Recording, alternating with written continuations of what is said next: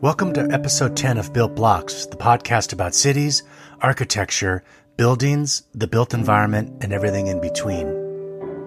What do design, branding, good bourbon, and a Norwegian architect firm have in common?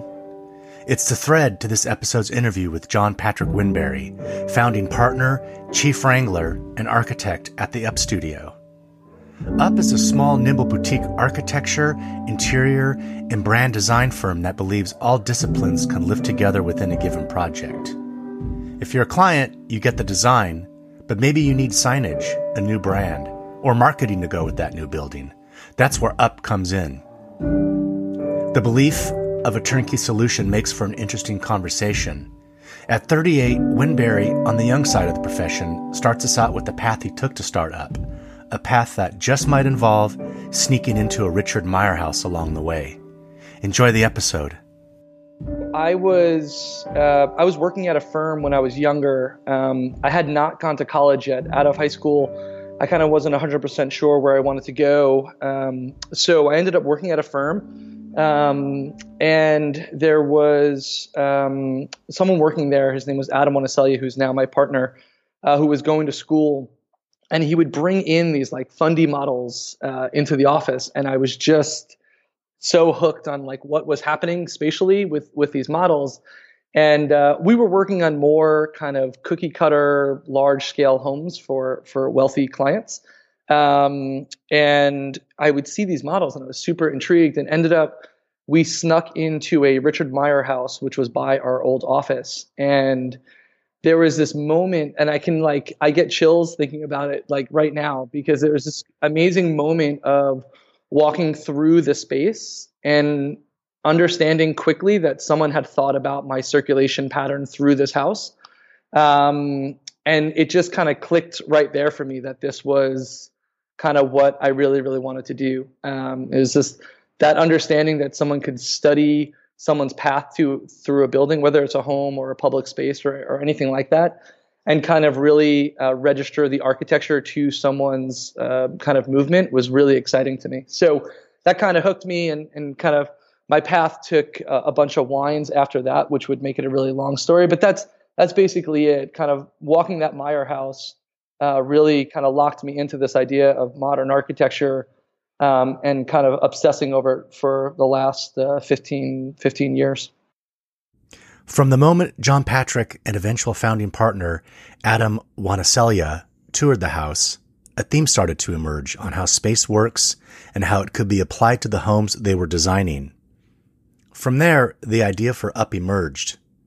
Originally partnering with designer Jeffrey Ramirez for design needs, Jeffrey soon joined forces and Up was born. But let's step back. There were a couple lessons to learn. When I was working for that firm, there was this understanding that large or big was the way to go. And there was really no kind of hierarchy inside of the space. There was no understanding of like, oh, this is going to be where people gather, and this is going to be where people have a larger gathering, and this is going to be more intimate. Like there was these moments that were missing in the projects that we were working on. And through that Meier house, I just like understood. I was like, oh, this is where we would gather a small group of people for an intimate view out of the courtyard. And this is where we would party with 30 people on the roof deck. It was just like this beautiful understanding of space. And I really wasn't that well educated in it at the time. So it was really just this like instant education for me of like, there's so much more in architecture that I needed to understand. And it was really those moments of just kind of hierarchy through the space that were really, really beautiful and well executed, by the way. Their latest project, West Beach, presented different challenges and opportunities. The Up team, this time, not only did the design, the signage, and the branding, they were also the developers. It's been an amazing experience for us because I think on multiple levels, that architects in general, a lot of times we are part of that where we think very big sometimes, and we're very concept driven. But there also is the tangible aspects of getting it built on time and on budget. And a lot of times that doesn't sound as sexy as talking about the concept of a project. But for us, we want it all to kind of work. We think like we're a concept-driven studio, but it also should be built, on time. I think both of those things can happen simultaneously, and they don't need to be detached from each other. So West Beach has given us that experience where we're, going to the site once a week, and we're managing not only the architecture, the interior, and the brand design, because we did all of that for this project, but we're also managing the craziness of a job site where, things get delivered and they're incorrect, or, we had 3 days of snow and we lost 3 weeks on the budget because of that, so there's all those things that we're learning. But I think the core principle for us is that we believe in kind of minimal sustainable architecture that is kind of integrated into a neighborhood. And we had the opportunity to do it, and it was a success. So that's amazing. And we're looking to do many more of that. I think it also, there's a nuts and bolts aspect to it too, because, obviously doing that much work, we're rewarded on the back end of that project as well. So, and I just mean like financially, we're vested more in it than if we're just hired as the architect or the interior design firm or the brand design firm. So there's a benefit there. And I think there's a benefit for any studio, to be honest with you, whether you're young and old, because, architecture inherently is a pretty difficult, hustle. If this could potentially give us a more stable footing and allow us to maybe take less work and be a lot more meticulous with those jobs that we select that are client-based only, because I think in the end, we always want that. We always want a client coming to us that's looking to challenge something like a doctor's office, or or we've done a lot of retail spaces in New York City and in California, and we love that idea that a client is willing to kind of take the ride with us and challenge whatever norm that's out there. So we always want that to happen in our studio, but this kind of self-initiated stuff is giving us a little more stability just to the daily kind of grind of running an office. An early project was Mudgill Practices, a husband and wife team of a dermatologist and dentist who wanted to house both of their medical practices in a shared but separate office space. By designing all of the elements, architecture, interior, and brand design simultaneously, UP was able to create a visual language that is consistent throughout all aspects of the project. We have this concept that doctors' offices, and I don't know if you've ever experienced this, it makes no sense to me, like why a doctor's office are typically dark and narrow and winding, and like it's like that adds like so much more stress to the process, and like it's insane. So like we were super interested in like creating a clarity. Like, is there a way to simplify just the experience of circulating through the space so it wasn't that nightmare to go into the exam room? So we created this really simple bar scheme, and our circulation path was one giant central hall, is what we called it.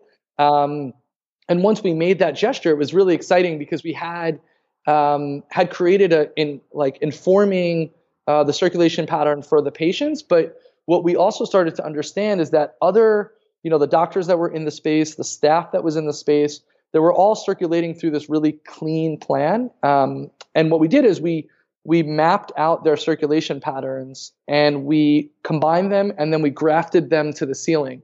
And that was a main gesture that we made inside of that space. And where the integration back into brand design happened was now all of our wayfinding signs, instead of being placed on the door, which is where they typically would be in a doctor's office, we actually raised them to the ceiling. And there was that subtle integration. Again, it wasn't like overt. We weren't trying to slap it in anyone's face, but it was like there's a gesture that we made experiencing the space. And we made these subtle moves so that the brand design, the interior, and the architecture all overlapped on each other in a very minimal kind of way. It wasn't, we're not trying to be over the top with it. We're just trying to make those subtle gestures. So the fact that the wayfinding signs were at the ceiling, a patient walking could always register the ceiling motion which was one of our main kind of experiences through the space. So that's kind of how that all happened in the interaction of it. The conversation turns to beers, bourbon, and maybe Up's dream project, designing a boutique restaurant where they control the whole process, right down to the design of the menus. We have a bucket list on our wall of projects that we want, and we've done a bunch of small restaurants through the years, just through, little things, but we haven't really had like a really nice, and we don't care if it's a 200 square foot shop, like or 2,000 or 20,000. The scale is something that we're not really concerned about, but we love the idea of grabbing a small boutique restaurant where we're doing the architecture, the interior, the brand design. So we're doing kind of all these main architectural, conceptual things. The interiors are interacting with that. And then we're doing the menus too, right? So like when you're reading the menu, you're seeing something that's referring back to the architecture that's happening like right above your head. We just love that layering. And we've bid on a bunch, but we have yet to convince someone to have us take that leap. But yeah, that's one of our kind of bucket list projects is doing a restaurant. Bourbon and design go hand in hand. It has to taste good and look good. And like good design, it has to communicate why you should pick that bottle from the others on the shelf. I'm a sucker for good design when it comes to buying beer and booze.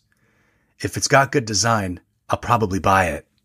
We're really into in the studio Hudson Baby Bourbon, and it's like this beautiful, like such a minimal design. The bourbon is unbelievable too. So there's like a perfect synergy that's happening there. But like the branding is so smart and so simple, and it's just like it just feels right. Like everything about it feels, just like well thought out. And like you said, like I'm 100% like that. I see that and I'm just like, I have to give it a chance. Like they spent this much time working on the label. Like, how do I not give this a chance? How do I not experience this? Yeah. So yeah, we're into that as well. I have to ask each guest who their big influences are. It's kind of a cliche question, but it always garners a great answer. This one's no exception. In the studio, there are names that get thrown around as we're working on projects. Tadeo Ando is someone that we really look up to. Peter Zumthor is always mentioned. So those are like these like very principled designers, and I think there's a purity to their work that we have yet to reach, and I think that's something that we're always striving for. And I really find their work just astonishing, that they're able to kind of take a single material or a single concept so straightforward and just execute it at the highest level. I always think that's really exciting. And I think there's another firm that we're really, really inspired by, and that's Snøhetta. Snøhetta does architecture. They do interiors, they do landscape design, and they also do brand design. And their output on a daily basis is just astonishing. The amount of work that they produce and at the quality that they produce it at is something that, for us as a young studio, we look up to them immensely. That's kind of our goal. If we can get close to Snøhetta, we've done something really, really, really good.